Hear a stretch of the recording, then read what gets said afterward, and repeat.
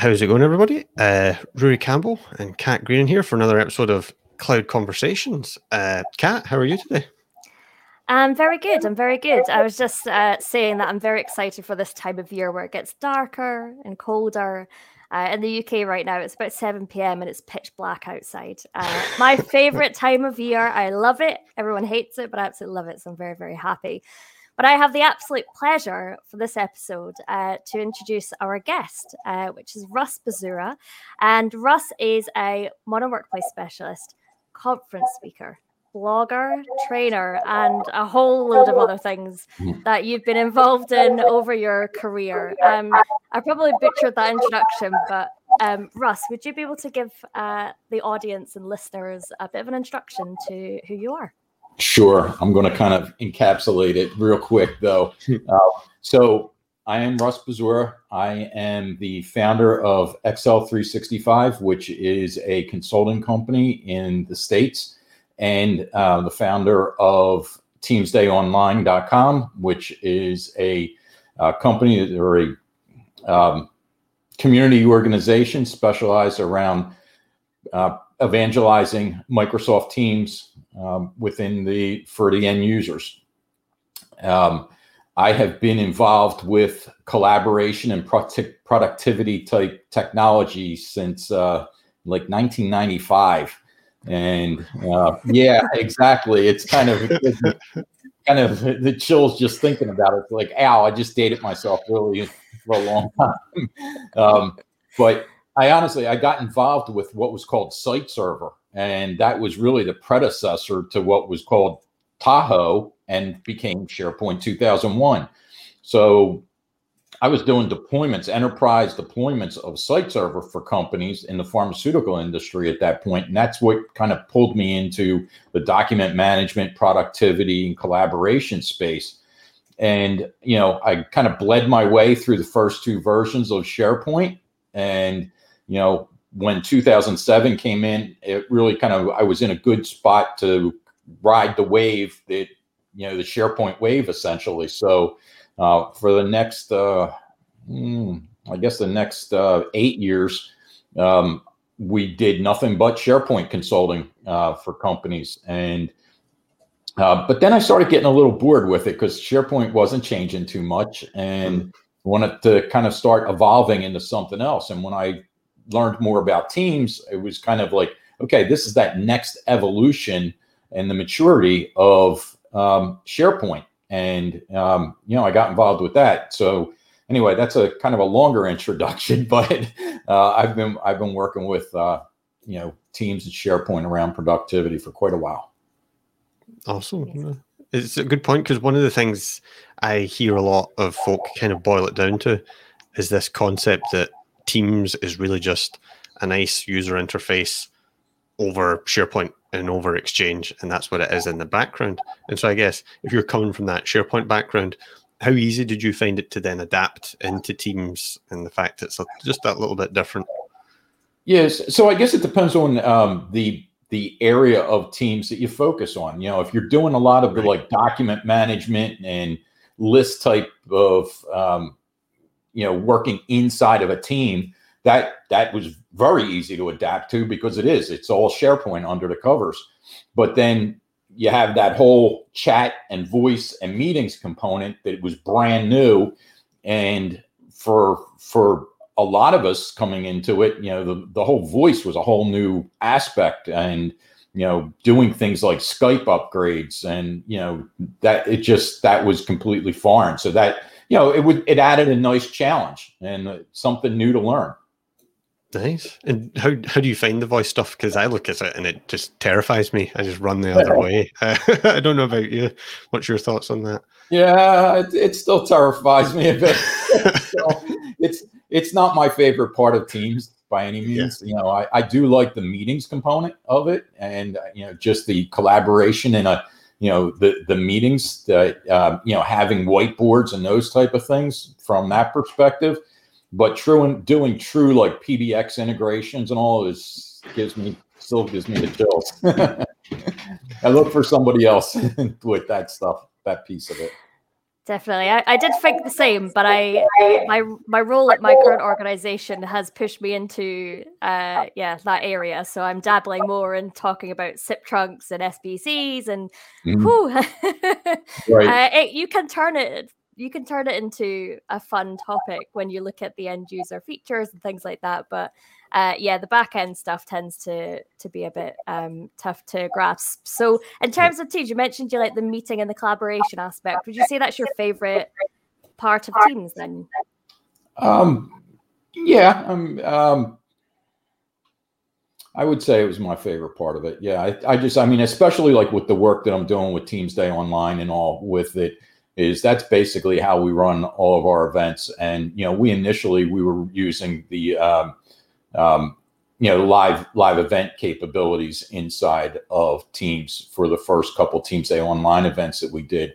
And it was partially because of the scale that we needed to meet them with. But as the meetings capabilities improved and the capability to scale them has improved, we've really switched over to doing everything as a Teams meeting. And you have all the collaboration capabilities, the document sharing capabilities, so everybody within the team has that same, everybody within the meeting has all those capabilities of sharing information and collaborating. So it's a really really robust environment for holding meetings online.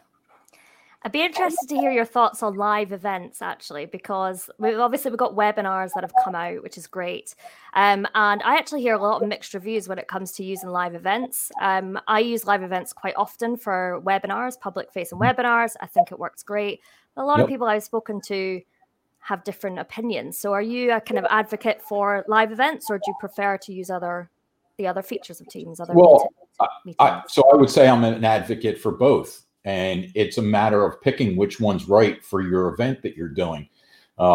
Especially, large internet-based events or large corporate organizations that have they'll have like a CEO meeting that's for 100,000 or 200,000 employees. You can't do that type of thing with a Teams meeting. It's just way beyond the scale.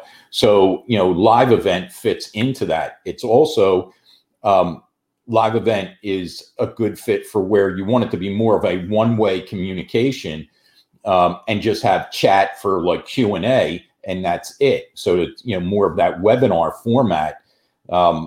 It's great for that type of event. And, I would say preferred for that.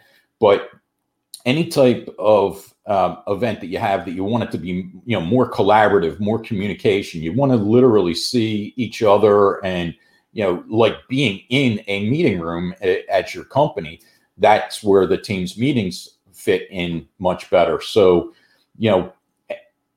when we did the Teams Day Online, what we found is that we really wanted to make it more of a community that where everybody was able to, share information and ask questions of each other and things. And you don't get that with the live events, but you do get it with the Teams meetings. Yeah. You mentioned Teams Day Online there. So can you tell us a little bit more about that? Because I know it's Teams Day Online 4, which is on the 17th and 18th of November. But what is the event? What can people expect from it? Exactly. So, so this is our 4th event, and every event that we've done has grown larger. It's a global community. This time we have, we always have several Microsoft speakers, but on day one, we have Dan Holm and Ethan Lee that will be talking about building communities and culture using Teams and Yammer integration, and how you can use Yammer to build a online community. So that's that's inside of Teams, and so that's the day one keynote, and then day two, we have Chris McNulty from Microsoft that will be talking about Viva and everything about Microsoft's new employee experience platform and what that brings to the table. And I mentioned earlier kind of like about the maturity model of these platforms. And like when I go back to it, thinking back to that beginning, you got Site Server, you got SharePoint, you've got Teams, and you got Viva. And it's that next evolution in what we've been doing with the technology. So I'm really excited to have Chris in for that day 2 keynote. But beyond that, we have about 55 speakers across 2 days. There's 8 tracks each day. Other speakers are like Joel Olson, Christian Buckley. We have a big handful. Kat speaking. We have a great handful of community speakers that are going to be joining us. So we're excited about it. Amazing. Sounds great. Such a great speaker on there as well, Chris McNulty. Fabulous. Yeah. What is it? What is it you're going to be speaking about at the Teams Day, Kat? I think I'm doing the data loss prevention in Teams session. Cool. So make sure you register to watch me speak. I did speak at the last one as well, Teams Day Online 3. You can see, Russ, I'm a big fan of the conference. I tend to join them and then speak at them as well. And yeah, they're always really great. The speakers are great. The sessions are really useful. And especially a time like this to keep up to date with lots of new changes happening to Teams, new features. It's a great time to join the event. So yeah, if there was a little plug, here it is for the Teams Day Online. So how can people get in touch and register if they're looking to join the event? So the best way to register is teams10x.com. And that's the registration website, has all the information about the event. And so that's the website. That's where to go. And registration's open now, and we'll stay open through the event. So the event's November 17th and 18th. Fab. I'll put the link in the show notes so our audience they don't have to remember that. They could just click on it. Great. Yeah, for sure. Great. That'll make it easy. One thing I'd like to ask, kind of coming off the back of that comment about doing the DLP presentation, because it's a conversation I occasionally have with customers who are a little bit hesitant to make that move to Teams, to SharePoint Online, to the cloud in general. Correct me if I'm wrong here, but I think when I was doing my little kind of homework, am I right that you've got the CISP qualification, so the CISSP? So you obviously must be familiar with your security stuff, right? And you obviously take it seriously. I'm just wondering, do you have any kind of advice for customers or for users that do have that, what would you say, the nerves about starting to store their files, things in SharePoint Online and Teams? Like, are the security concerns they have about putting that data up into the cloud, into someone else's data center, are they valid concerns? I don't think they are valid concerns. Or at one point in the time, I would definitely agree that they were valid concerns, but what we've seen is just the evolution of that technology. And, it's actually what's there now is more secure than what a lot of companies have in their environments. And because somebody could come in and take a USB drive and dump all kinds of data on it and walk out with it. If they use the technology, the DLP technology and all, to manage that information, they can control, who's able to access, not just from a security perspective, who's able to access it, but like what they can do with that document once they take it offline. So if they put it down onto a USB drive, they won't be able to open it or anything. So it helps companies a lot with protecting their intellectual property and gives them a lot of those features. It's across the Microsoft 365 platform too. So it's not just SharePoint, it's not just Teams. It's basically all across the platform. Yeah, no, I do agree with you. It's just, I find that as well, that the way that Microsoft, not just Microsoft, but the way that the investment goes with 365 and into Teams and things, the on-prem way of doing things, it's just not getting the same level of investment now, right? So any advancements in that DLP, in that data security, it's all happening in Azure and then 365 first. So that's, I guess, just if I'm thinking out loud, that's one of the other arguments I kind of have of saying, well, maybe your on-prem isn't as secure as you think it is, right? And just because it's the way you've always done it doesn't necessarily make it inherently secure.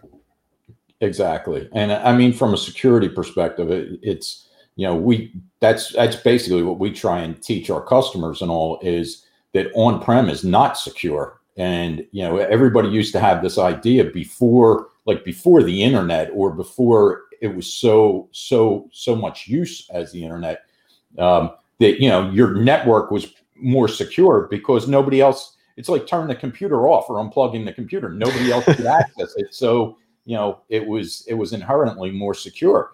But now it's completely opposite. And I remember, 2013, going to the Microsoft Partners Conference and them basically promoting the cloud and how the updates were going to happen quicker in the cloud than what was going to happen on-prem, and how all the features and investment and everything was going to go to cloud. I'm like, nah, you know what? No, I'm not sure that's going to happen. Maybe it's going to take longer. Well, it happened quick. They were right on target, and COVID just accelerated all of that. So, yeah. Yep, because the advantage you've got, you only kind of need to look. I mean, it feels like every week now I go on Twitter and I see some kind of new Exchange on-prem vulnerability, and then you read the details and it says not applicable to Office 365 because Microsoft have already patched it for you. So you get you get that cutting edge of staying on top of the patches without even need to lift a finger.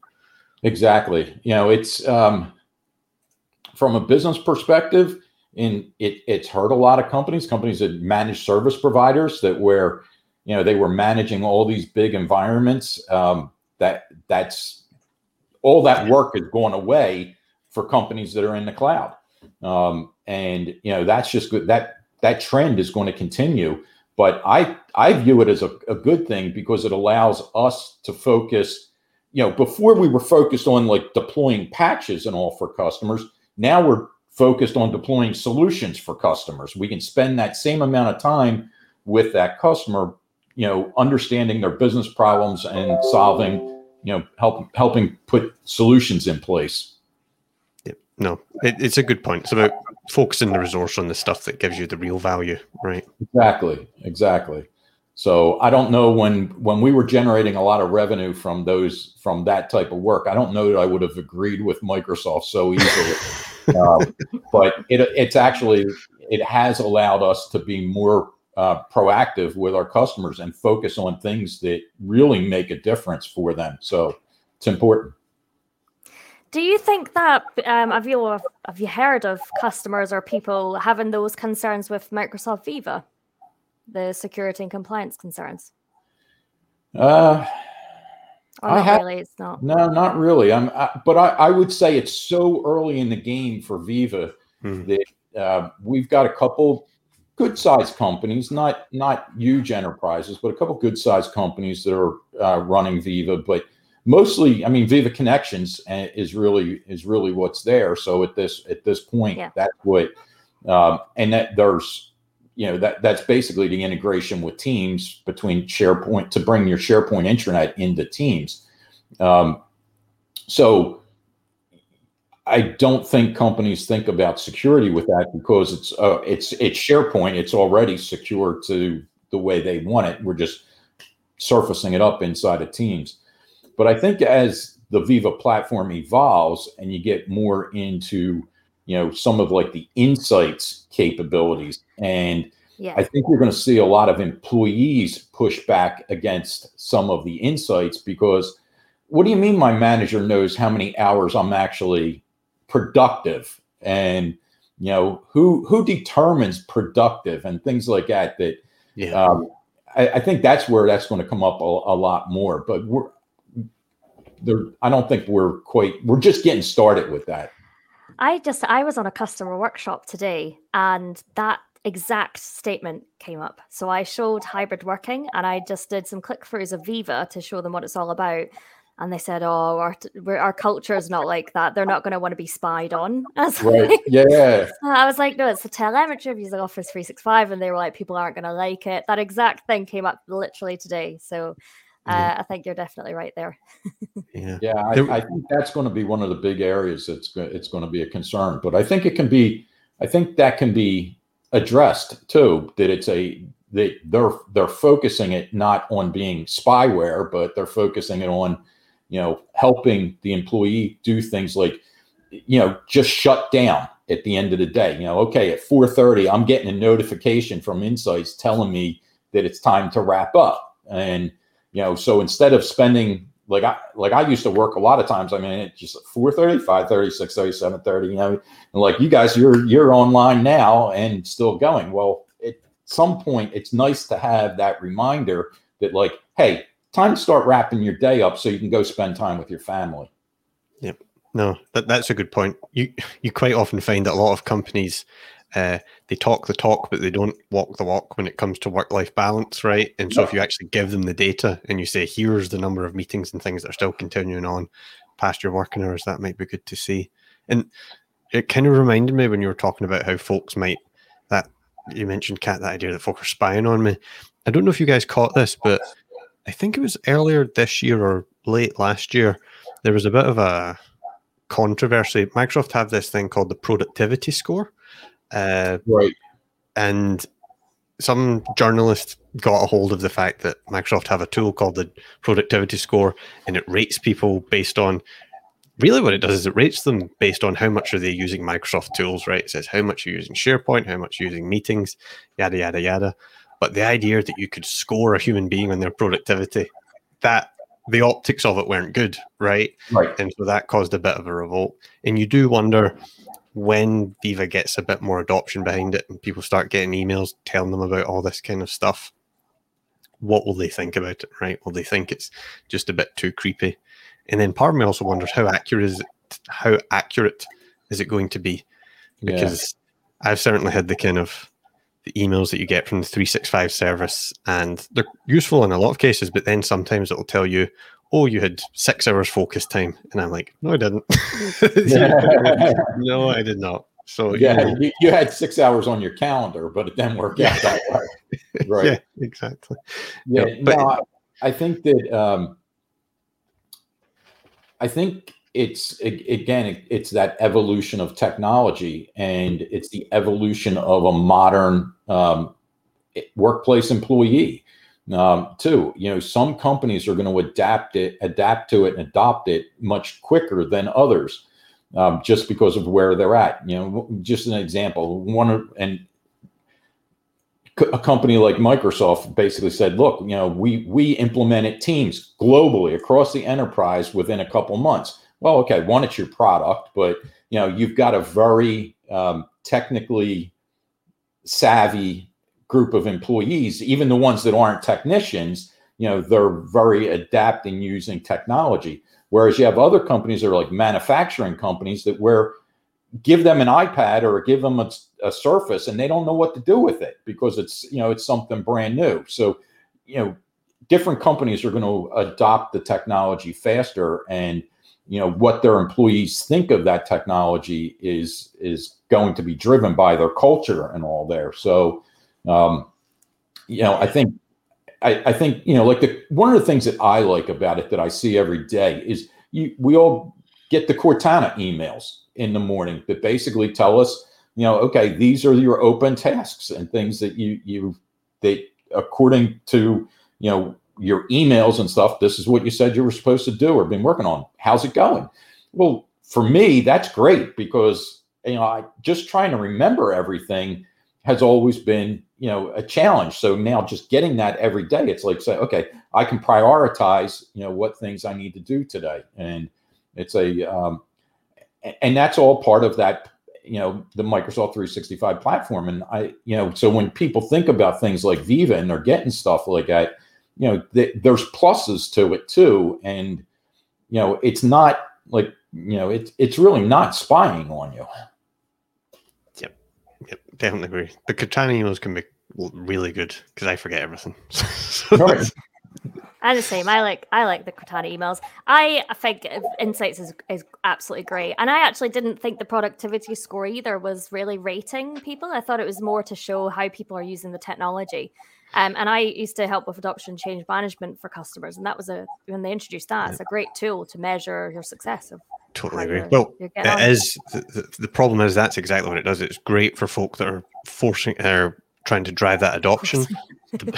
Forcing, geez, that sounds nasty. But yeah, it's the optics of it, right? From someone that isn't as familiar with it as we are. that, wait a minute, you have a thing called a productivity score and you're tracking what we're all doing. It's simply a perception thing. And I guess it's the responsibility of folks that are driving that Teams adoption to be empathetic with the users and not make it look like you're just kind of forcing the tech on them, right? And like you said, Russ, it's going to vary from company to company and kind of almost from industry to industry. You know, some industries are far more eager to adopt the new tech than other ones. Exactly. And I mean, that's the part of it that really stands out to me is, you know, you go into one company one day and, you know, just the level of knowledge and adoption by the employees, their willingness to adopt new changes and all as they come out is, you know, it's great. I mean, they're very innovative and looking to leverage that technology to solve new business problems. And then you go into another company the very next day, and it's just the culture is completely different. And you know, so how do you drive adoption in those, you know, in those two different companies? The approach to it is completely different, because in one case you're just trying to get them to, you know, hey, open up SharePoint to do this, you know, instead of storing your document on your desktop or putting it in an email, do this with it, you know, very basic things. Whereas in other companies, you know, we've been way beyond that for years. So. And so I guess this is probably a question for both of you guys then, because you know you both focus on Teams adoption really, is if you have that customer, that environment that is, you know, like Stone Age, you know, they're still doing things as if, you know, Teams and Office 365 didn't even exist. Where do you even start there? How do you take someone that's, you know, they're only using email, they're only using on-prem file servers? How do you then slowly transform them into the modern way of doing things? Do you want to go first, Chris, or do you want me to go? No pressure. Well, I'll jump in there then. So sure. I usually, if we have an organization who's moving to Microsoft 365, they are using everything. It's a total digital transformation for them. One of the things that we think is important is for users to understand the benefits of moving to a new technology. So we focus on use cases and what's in it for me. So we would look at what they're doing, what processes they're doing. They might be doing projects within their email. Then they email everybody, they attach files. Files are lost. And the email, they forget to copy someone in. And essentially, if we were going to do any kind of training or anything like that, we would show them how much time they would save and how it can benefit them moving that conversation into something like Teams. So from the end user perspective, when I kind of do training and things like that, it's about positioning real life work scenarios and the benefits to moving across. And that's where I would really start, is use case scenarios. I'm not sure, Russ, if you do something different. Yeah, no, I completely agree with you. It's finding their pain and being able to communicate what's in it for them. And, you know, the similar scenario that I've used as, you know, for years as an example of the problem is you have a project manager that takes they put together a draft of a document or a project plan, and then they send it out through email. Well, everybody, if you're sending it out to 10 people, now you've got 11 copies of that document. Well, then those 10 people make changes to it, and they're probably saving, you know, the original version and the edited version. And then they're sending it back to the poor project manager that needs to take all of those changes and consolidate them into a single document. And guess what happens to it then? Then it goes back to everybody again for approval and review. And, you know, you have to keep, so how much time do you lose in that? And, you know, who has the right document and stuff? So whereas, you know, with now you put something like that in SharePoint and everybody can go in and at runtime be able to edit it and make changes and see what changes that the others are making, so that it, you know, saves everybody all of that time and ultimately saving the company that time, saving them dollars. But, you know, what can they do with that time to help grow the company that they weren't able to do before because they were too busy, you know, consolidating information. So, you know, I think that's a great place to start with companies. And it's the dreaded reply all on emails. And then you've got like 50 emails in your inbox that are not even relevant really to you. You're just on there as an FYI and you've got 50 notifications coming through. It's just not productive. Yeah, absolutely. Yeah, I think one of the things with Teams that's it's I would say I haven't seen it as much as I would expect, but the whole concept of the modern workplace where Teams basically becomes the place that they start their day.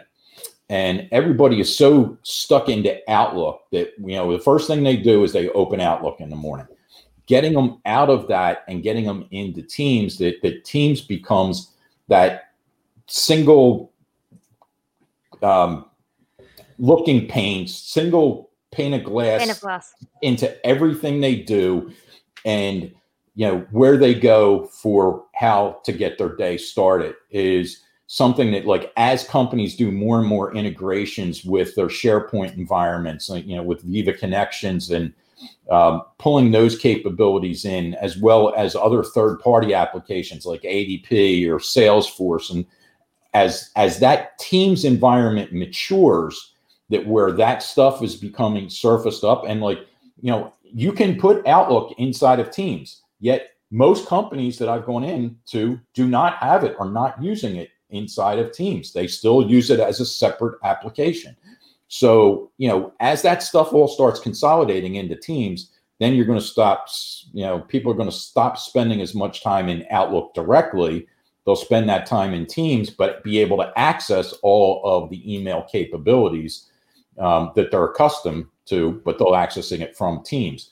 So that's as companies and individuals continue to evolve and that technology matures within that company, you're going to see more and more going in that direction, but it's going to take time. And I mean, COVID, I mean, what it did in terms of digital transformation of companies that would, because they were forced into it, they didn't have a choice.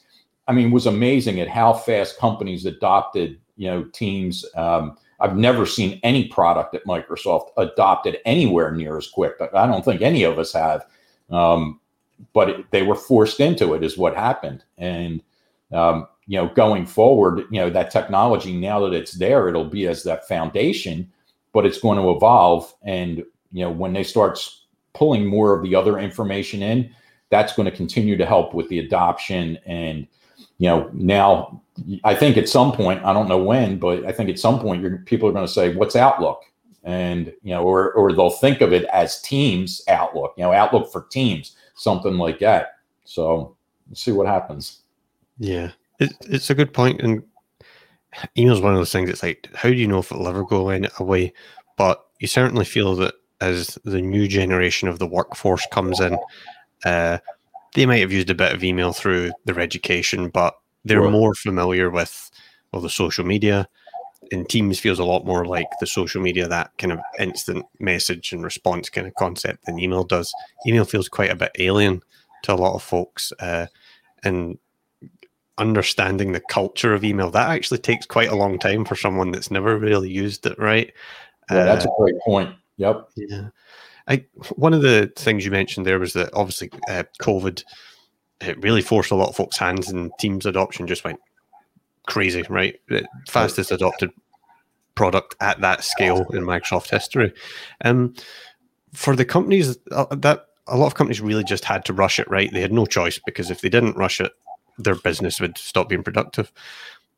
Now that things are starting to settle, what are some of the best ways that if you've rushed it and you might not have done things quite right and according to best practice, what are some of the best things that folks can start doing now to say, okay, well, here's where we need to head, here's what we need to fix from that rush job? Yeah, so governance is what they need to get in place so that they have an environment that they can actually manage. I'm all for grassroots adoption initially, but there's a point when you have an amount of users that are on the platform that you need to start putting some policies and procedures in place to allow you to manage the platform better.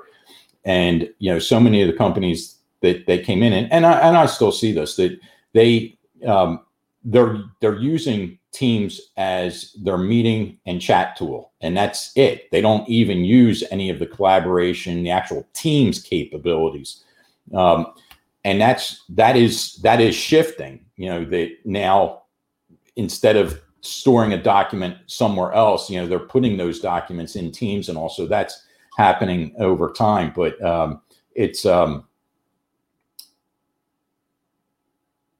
it's an evolution of the technology with that. So I'm sorry, I completely lost the question. No, it's a good point. So I guess, if Teams has just been thrown in and you're really letting what I'm seeing is I'm seeing a lot of the tail wagging the dog, right? Where you have your users who are really, they're using Teams, but there's no top down saying, well, here's the best practices you should be following. Here's how you can really get the most out of Teams. And to your point, there's so little governance about it, right? Throwing all this data into it, they might not be throwing data into it because they might just be using it for chat and voice. But if they're starting to use the SharePoint Online capabilities of it, they've got so much data up there. And with all these regulations now around how long you're allowed to hold data, to your point, I guess the governance is really where you need to start getting a grasp of what you've thrown into your organization. Yeah, I think it's important, even in terms of, I mean, we went through the model, we went through all of this with SharePoint, okay? And, especially when 2007 hit, in terms of, okay, so now we've got to put some governance in this to manage the growth of it. So things like how does a new team get provisioned? How does a new team get named? What are the policies that are associated with that team? In addition to things like who has access to it, but it also gives you the opportunity to be able to get ahead of the curve with some of this. That if somebody's asking to create a new team, instead of just using the out of the box provisioning where it just spins up the new team, you have a custom process in place that you can say, okay, how many documents are you going to store? What type of documents? What's the size of the documents? And if somebody puts in, most of my documents are videos and they're 4 gig files, and it's like, okay, so that needs to be handled differently than somebody that's putting 1 megabyte Word documents into it.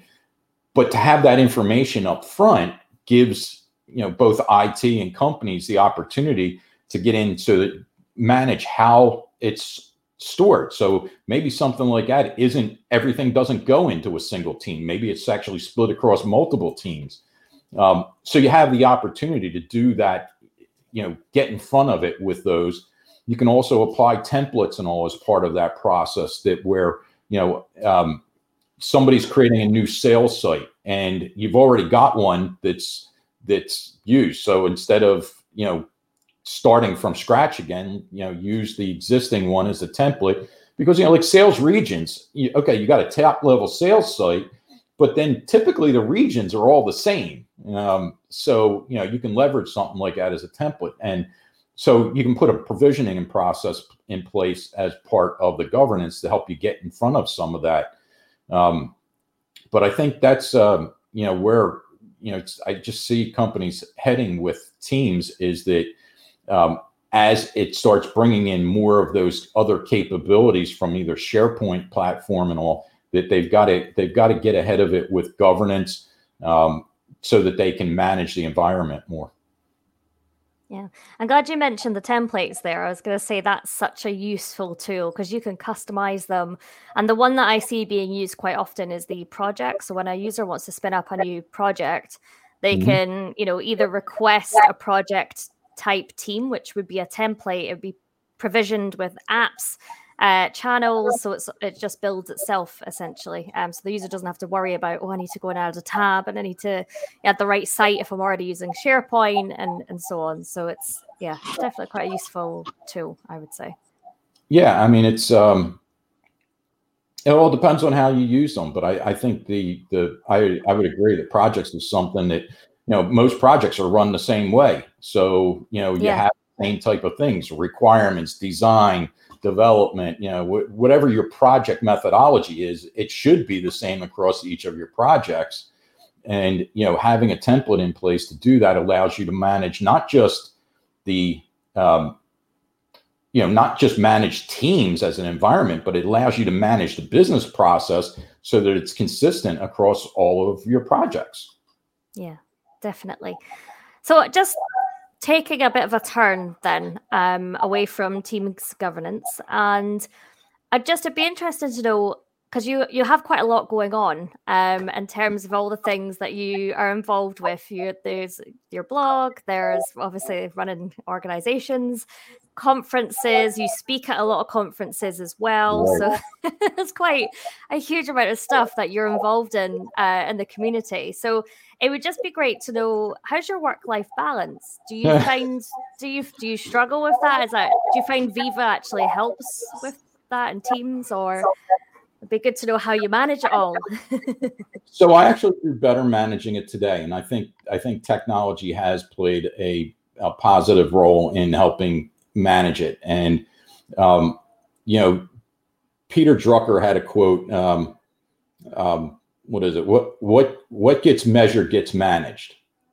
So basically, if you have visibility into something, it's easier for you to manage it. And I think that's just really relevant with this and the technology that, people, a lot of times they don't think about how many hours they're actually working and all. But if you have that in front of you and you have visibility into that information, how many hours, people think of their 9 to 5 day. Well, no, I don't know very many people that work 9 to 5 days anymore, especially in the technology industry, because we're always on.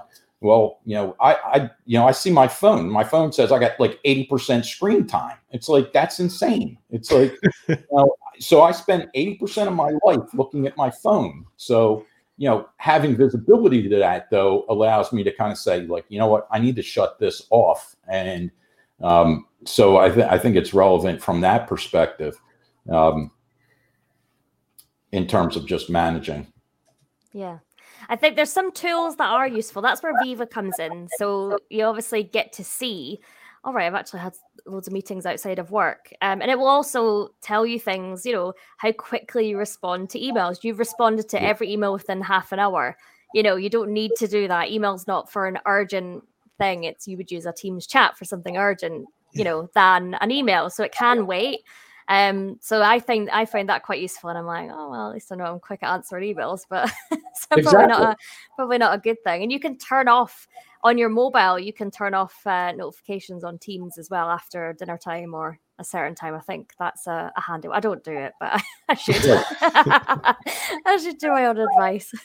Yeah, but no, I mean, having access to that information allows you to kind of, make decisions based on it in terms of what you're doing. I mean, did you I don't respond to emails within 5 minutes. I'd be shocked if I seen that. And, that would be something that, would be important, is if I'm spending a lot of time responding to emails, that, to be able to have that visibility to it, because, even in terms of your focus time, how do you get anything done if you're responding to emails that quickly all the time? So being able to shut that off, is important. And I think that's where the technology is really, that's where it's intended. That's the function it's intended to serve, which is to the employee's benefit. So, the employee experience platform, it's, they called it Insights. And I think Insights is really is a good word for it, because, there's things that you're doing that you don't actually realize it, but as that gets tracked, it allows you to make better decisions. Insights has 2 components too, or more than 2 components, but we've been talking primarily about the personal component of it, but you've got the managers and the leadership components of it too, which allows them to drive, how they make decisions across the business better. So it's not just, if they see their employees are spending a lot of times, in meetings on Saturdays, as an example. Well, why? We didn't even know that was happening, but now that can be surfaced up so that the companies can do things like, well, what's Microsoft got? No meeting Fridays or something like that, to allow people to kind of, get some focus time and shut down before the weekend so that they can actually, enjoy the weekend time. Yep. Yeah. No, it's a good shout. And we spoke on the last episode with Stephen L. Rose about that. No meetings Friday afternoon, I think it is. They kind of have that company-wide initiative. And it's a good point, because if you're working and you're in quite intensive work and meetings until 6 o'clock on a Friday night, it's still going to take you a wee bit more time to wind down, right? And it goes back to that point about how companies can not always practice what they preach when it comes to work-life balance and all that kind of stuff. Yeah, definitely. So is there anything then in terms of talking about work-life balance? What is it that you like to do in your spare time? Do you have any hobbies, or is it primarily Teams and Viva and conferences? And Yeah. So I would say I have two things in my life that control actually the majority of my time. And, one is my family. I have 4 children and my wife, and I love to spend time with them. And I actually had the opportunity before I got between my SharePoint days and my Teams days. I took about 2 years off and, spent that time helping my wife raise our family. So it was a good break and a good way to change up between things also. But, I spend a lot of my time training for triathlon races, and I love doing the Ironman races and that type of, so I spend a lot of time running and biking and swimming. And, if you can always usually find me in one of those 3 places, So, but that's kind of how I get my day started, is that's what I do first thing in the morning. And then, and then I transition into work stuff. Nice. Awesome. I've tried to do the whole exercise thing before work. Didn't work out so well. How do you find it? Is it something that you had to kind of learn to do, or did it come quite naturally to yourself? So initially, I would have said at one point that it was a difficult adjustment to make, but I went through a period of time that a few years ago, that I started a diet that was basically a juice fast diet, and I lost like 65 pounds on that diet. And and it was well done. So as part of that, I basically adjusted everything in my life, and I made the decision that, okay, so I'm getting up by 4:30 in the morning, and I'm going to be at the gym at 5, and I'm going to either, swim, run, or bike, and that's when I made that change in terms of the diet. And now I'm basically plant-based vegetarian at this point. That allowed me to adjust my schedule during the day, so that, instead of being up till 1 o'clock in the morning, focusing on, writing code or doing something for customers, it's like, okay, so I got to get up. So I got to go to bed at a reasonable time. And, after the kids go down, I'm not too far behind them, essentially. Do you find that helps with productivity and work? Do you find you have a better work day when you do exercise in the morning? I absolutely do. I think that's a great question too. I personally feel so much better even throughout the day, but initially I've got a lot more energy first thing in the morning, and to take, an hour of every morning and spend that time, instead of sleeping, spend that time at the gym. When I come out of it, I feel a lot much better. I feel a lot more energy. And, I feel better now than I did, in the days before doing it, because I was, it's like, how many bowling balls was I carrying around with that extra weight and all?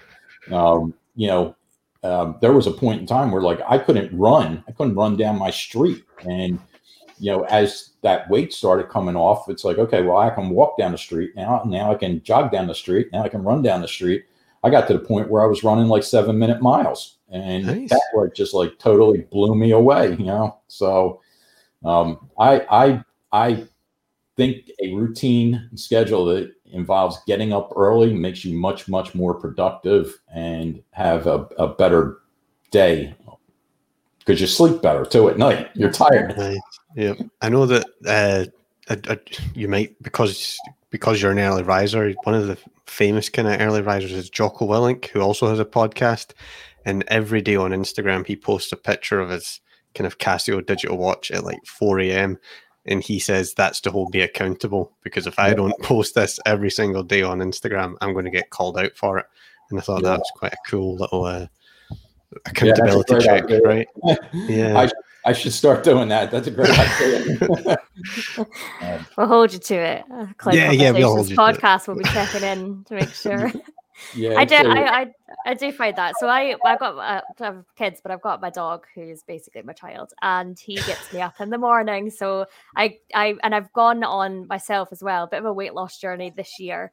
I've not lost as much weight. I've lost 27 pounds since January. It's been a slow process, but I've started doing weights, and I have totally agree. I find I take my dog out for a walk, and then I come home and I only do like 20 minutes, half an hour of weights in the morning. But once I've done that, I get shower, get ready, and I sit at my desk, and I feel like, I feel a lot better myself. I've got it done for the day. I feel happier. So I definitely agree with you doing it in the morning, although it's like, oh God, can't be bothered. The feeling is definitely worth it. So the only thing is I've doubled the weights and I've overestimated because I couldn't even pick them up. So I'll need to slow. I bought them yet. I think I arrived today and I was like, oh God. I could barely pick up one. I might have overestimated. I was like, oh look, I've got muscles now, and then I'm not as strong as I think I am. But so we'll see what happens with that. I might come back Michelin man. that's great, and that's it. I've just a lot of things that have happened as a result of that are positive. And I think just having that structure and doing that, and making yourself go through and do that. I can't like specifically say this happened because of that, but you just feel better throughout the day, and you feel like you have more energy, and it's like I felt like I was falling asleep, like in the afternoon, let alone at night. Now it's like, I'll go out and I can go out, I can run, I can bike, I can swim first thing in the morning, and, really like put a lot of energy into that exercise. But when I come out of it, I actually feel better and have a better day. Then at 8 o'clock at night, I might be ready to go to bed. So instead of staying up all night, but you've got, it's just better time. I don't know how else to say it. Yeah. It's like, it's quality of sleep, quality of time, quality, during the day and all is just much, much better as a result. Yeah, definitely. Awesome. We were speaking to another guest, Rennie, who was saying that he goes out running. So all we're doing in this podcast is just everybody needs to exercise more and more. Yeah. That seems to be our running theme. Yeah. Get out there and get exercising for a tech podcast. I think COVID plays a role in that though too, because of, so many people, okay, so we always, in our field, we spent a lot of time behind the screens and everything. But, when COVID hit, it even made it worse because now you weren't doing any type of traveling and all, but you had a whole new group of people that, didn't spend so much time behind the screens that now are. And, there's a lot more focus on health and wellness as a result of it. Yep. Totally agree. To switch gears rather rapidly and close out the show with kind of, I'll be honest, what's become a bit of a running gag joke question on the show. Close this off on a positive note, talk about important stuff. We ask every guest if they have seen them. Of the Terminator 1 and Terminator 2 movies, which is your favorite? Oh, I'll be back. Definitely Terminator 1. That was epic, iconic. It was that was my favorite. I've seen them all, but I think Terminator 1's probably the only one that I've seen multiple times. So where the others were like, right. I went in and see them. Okay, it's a good movie, but just always go back to Terminator 1. See, I haven't seen it in so long. I'll need to go back and watch it. I'm in the Terminator 2 camp, Okay. but I think I'm outnumbered by far. Terminator 1 always seems to win. Yeah, judging by Kat's reaction, I think I know what. Yeah, I'm very, very happy about that. I was Terminator 1, and then you and Pete were like, "What?" Everyone said 2, and I'm like, "No." So every time a guest says Terminator 1, I'm very pleased. Yeah, I think just I think just Arnold Schwarzenegger and the way he played the role of the Terminator in the first one, with some of the things like that comment, "I'll be back." It's just they stick in everybody's head. They're just unforgettable as part of it. And I'll switch things up. Like you see it with the Rocky series too. There's just certain things that just stick out and are very memorable about that. And I think I'm kind of in the case though too of a sequel could never match the first one with it too, because if you ask me on the Rocky series, like which one was which was my favorite out of that, I would have said 1 in that case also. But that was filmed here in Philly, so that also has. I was going to say slight bias. Yeah. So it's true though. Rocky 1, what a film, and one of the best endings ever. Just because it was. I feel like in a lot of these big Hollywood movies now, it's like then you have to send everyone home happy, right? Whereas in Rocky 1, it was no. This is about a story, and it's about how you don't always have to win, right? Yep. So, yeah, great film. Great underdog story for sure. Yeah, for sure.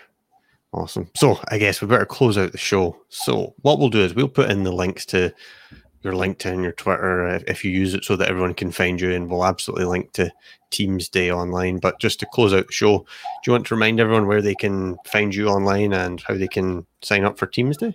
Sure. So first, thank you both for having me. I was looking forward to this for a long time. Thank you so much for inviting me to join you today.